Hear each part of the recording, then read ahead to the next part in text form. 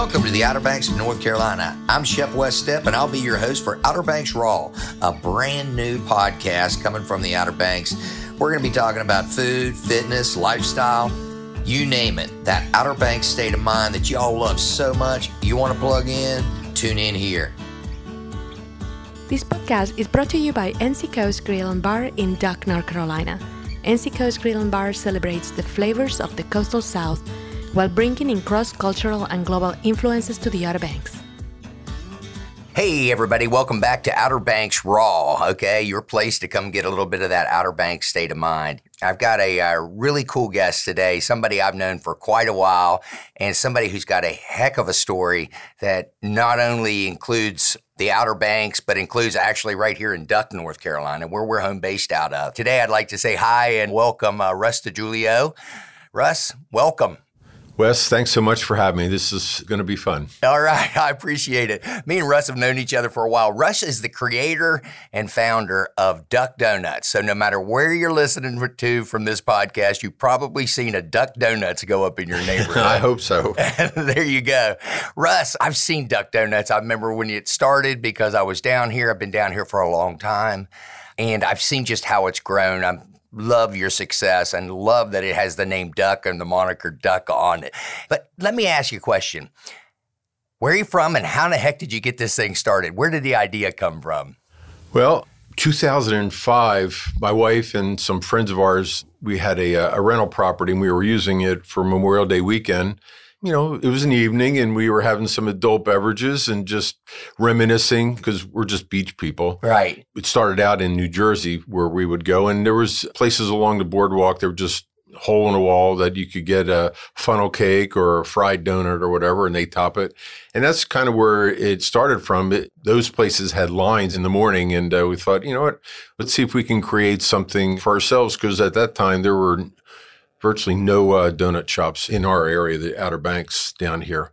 I had two other businesses going at the same time. I've been in healthcare most of my life. Right. Senior care, really. I owned and operated senior care facilities and had a management company. And then also on the side, I had a fireplace and landscape business. But anyway, I had these other things going on. Everybody sobered up the next day and kind of lost interest in the idea, but I didn't. Thought it was an opportunity because, like I said, there were no donut shops down here to speak of, really. So I started doing some research and putting things together, and finally kind of came together with logos and ideas that, you know, just a fun place you can go in to customize your own donut and watch it being made before your eyes. It'd be a fun thing to do while you're on vacation. So 2007, we opened actually kind of simultaneously in Duck and Kitty Hawk. And Duck obviously is where we got the name for Duck Donuts because we started here. And we were off to the races. Not very fast, but we were off to the races. The first couple of years, we just struggled miserably with trying to get the name out. You know, I remember days we were happy if we did $300 in a day, and this is during the summer. Wow. I mean, now they're doing $9,000 so in some locations. So it's all a matter of perspective. We went through a lot. So 2007, we started 2008. I was going to pull the plug on it 2009 if things didn't take off, but we actually broke even that year. And I thought, all right, well, this has got legs. Right. It's starting to catch on. So we did our next one in Kill Devil Hills. And then a year after that, we did Corolla. So we had 4 stores operating. And by then, we were printing money. I mean, we just had such a following. Every winter, I would say January, February, it would start with people starting to send us email notes. Oh, we can't wait to come down on vacation. We miss your donuts. And that's really where what prompted us to take it a step further, because I was just doing this for fun. I mean, I didn't know if it happened and took off, that's great. If it didn't, it wouldn't kill me. It was kind of a lark because I had other businesses going on. But it started to build, and every year people would write in and more and more and more. Would you franchise? Would you come to our town and show us how to do it? We miss these donuts. And I resisted for years. I don't need another big project. I got enough going on. But it became so overwhelming. I said, you know, I'm going to kick myself if I don't try it out. So we did, and I brought in a guy that worked with me with my healthcare company. He had a food background, and I gave him some sweat equity and said, let's put some operations to this thing and really get it going, because it's almost like a stock offering when you put together a franchise business. Right. You have to have all your manuals, and you have to have everything pulled together in order to be considered capable of running a franchise business and with your offering. So that took a while. And then I started going out to people that had written in over the years, and we started meeting in different places. And lo and behold, the first one was in Williamsburg, and there was a couple there that all the people we interviewed just had all this enthusiasm, made us feel so good that they wanted to do something like this. So they opened the very first store, and to a lot of fanfare that we had TV coverage and newspapers, and it was on the radio and all kinds of shout outs, and they were killing it. They did great. We pretty much already had name recognition since we're so close to the Outer Banks. And then we did one in Richmond, which kind of the same thing, a lot of fanfare. And then our real test came, we had a couple in Raleigh, North Carolina. Right. That people really didn't vacation in the Outer Banks from Raleigh. Right. So they went down to Myrtle Beach. So that was our first unknown area. We opened up in December, right before Christmas. And 3 months later, they were on pace to do $1 million a year, which is crazy for selling donuts. Well, let me ask you a couple questions. First, I guess necessity is the mother of all invention, right? So you saw a void, and you had been to other places where they didn't have that void, and you were like, okay, you know what? We love the Outer Banks, but when we're vacationing down there's something to offer. But then you kept going, which to me, your story is amazing because you had successful businesses you were part of, right? You had the fireplace and then the healthcare stuff. A lot of times we just kind of like, no matter what business you're in, it can consume you, right? In all of those different areas. It's like, I don't have room for one more thing. Right. But you went ahead and did it. Now, like the recipes and stuff like that, being that you weren't in the food background business, it's not like you were some donut chef from way back when and you wanted to give them your wares, right? Right. And so you came up with a recipe. So you kind of looked at it. The right kind of oil to go with the right recipe. It took a lot of trial and error before we got it right. And then also the training, because it's a simple concept. There's a science to it. There's a science to it. You know, when it comes to food, like, you know, I see you all the time at my restaurants, you know, at NC Coast and then at Red Sky or wherever. Right. You know, we've known each other for quite a while. But, you know, for like my operations, it seems so difficult to transfer them. You know what I mean? Because there's so many moving parts. It seems as though you kind of went in leaning with a strong business background. So you knew that, okay, we have to have a consistency. Employees, you were doing this from afar, correct? Right. I was living in Pennsylvania. Right. The guy I brought in to help was living in Delaware, and he's the operations person, and he was doing most of the traveling down here. It was key to find a strong person on site down here. That we had 4 stores before we franchised. So there was a lot to keep tabs on, not being permanently stationed down here. You think all your storefronts now, everywhere they're going, even as you're growing in leaps and bounds, still have pretty much the same footprint about like what kind of equipment you're using, what kind of oils? Everything's down to a science. Absolutely. It has to be, because for purchasing purposes, everything has to be exactly the same because all of our materials are geared towards everyone doing it. That is a challenge, that you make the perfect donut for every customer exactly the same way every time. It is, it's not easy to do. So when you started branching out into the different markets, you mentioned Raleigh. Okay, I know you have it in Pennsylvania. Where do you have them? By the end of the year, we'll have about 120 locations. We're just about, not in every state, but I would say we're in about at least half the states in the U.S. California, Colorado. We're in Canada now. That's awesome. We're in Saudi Arabia. No way. Yeah. That's been difficult. Trying the international route has been a challenge.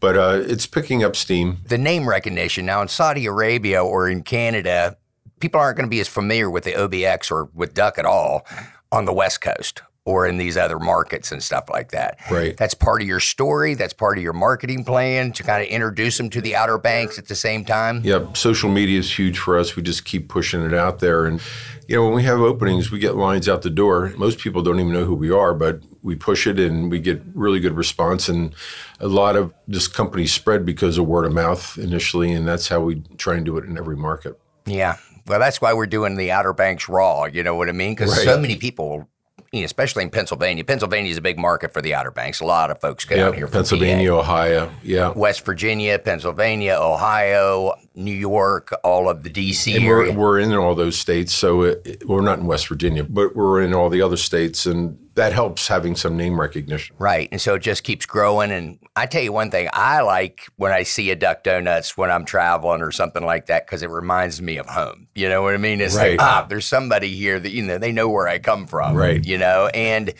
I think a lot of people who go on vacation and love it down here, they see the same thing. It's a little bite of Outer Banks in their backyard. Right. Correct? Exactly right. People reminisce that it's gotten to the point where we're doing weddings, we're doing birthdays, a lot of special events.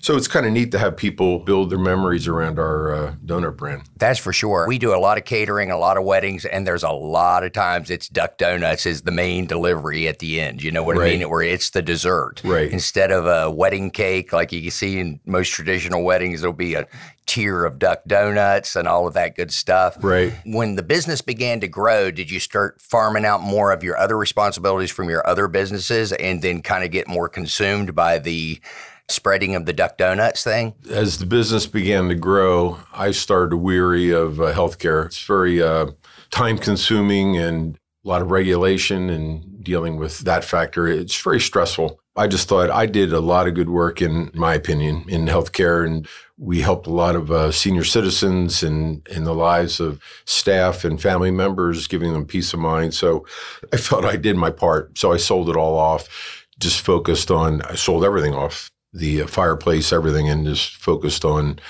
donuts. You know, having 4 stores is one thing, but when you are building a franchise business, it's a completely different animal. Right. And everything has to be, just all facets of your business, you know, how you're going to be bringing in new customers through development, making sure that operations is good and your marketing plan is good, you know, and it took time to build all that.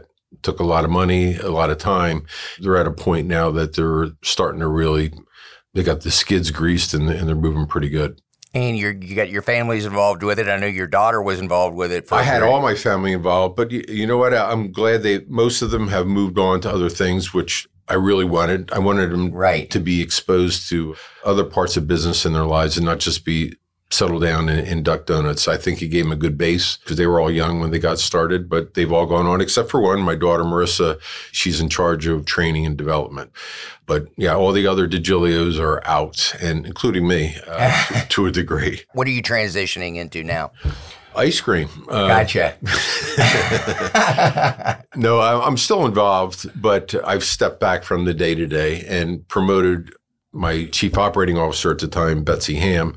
She's now the CEO, and she's running all the day-to-day operations, doing a great job, and brought in a lot more talent. And that was really my objective. You know, everyone should have some kind of a transition plan. And mine was to didn't have to be an equity company, but it ended up being an equity company, but a more personalized one, which I was concerned about. They loved our brand, and I needed someone could bring cash to the table when we needed it, and some expertise that we didn't have because we're always looking to learn and do better. It's been a very good relationship. It's New Spring Capital. They're out of Radnor, Pennsylvania. They work side by side with us, and it's good stuff. Wow.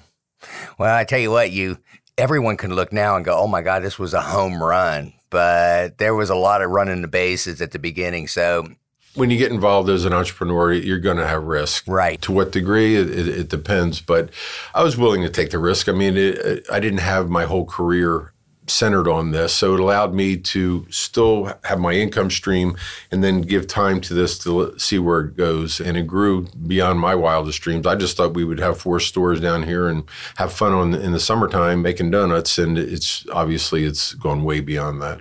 Do you consider the Outer Banks part like a secondary home for yourself? I mean, yeah, we have a house down here now, and we used to have a rental, and we got rid of that, and now we have just a little house that we love coming down here. It's just ideal. It's a great beach town. Yeah, for us. I mean, I always like seeing you guys come in because, you're basically homestayed in Mechanicsburg, right? Or Mechanicsburg, yes. That's where most of our kids are and our grandkids, so we have a base there. What's next on your agenda? Ice cream, you said? Yeah, there's a guy in Mechanicsburg. The company's called Urban Churn. Yeah. It's all homemade, all natural ingredients, high butterfat content, and the taste is just outstanding. So I'm helping him to grow his business. Grow that business. Yeah, I've invested some capital in it, and we meet, and I just give him some guidance, and he's trying to grow it. So we'll be opening our 3rd store shortly. So we're starting to get there. When you came down here and started doing the Duck Donuts thing, when you opened your first couple stores, the one in Kitty Hawk and the one in Duck, right? Did you use some local people as well to like run these stores for you? Well, they were all local. They were all local. Except for my buddy of mine, Robin, that I'd given the sweat equity to. He was their contact. He was the ops guy, and he would travel down here and make sure everything was being followed. But yeah, it's key to have boots on the ground that are reliable and know what's up with the lay of the land down here. Exactly. Right. Because it is kind of a funny place to have a business. It's intense and then it's not intense. And if you don't balance all of your sheets right, you can find yourself in big trouble. You got to take advantage when it's intense. Also, the locals are your liaison to help you find the other locals. Now, what's the average age of your like employees in these Duck Donuts? The ones that perform because you get them right out of high school, college. Well, they're mostly franchisees or the owners. So right. And they're working the business themselves. They're working the business and they're hiring mostly probably some adults for the base crew, but there's a lot of part-time people involved in college or high school kids usually.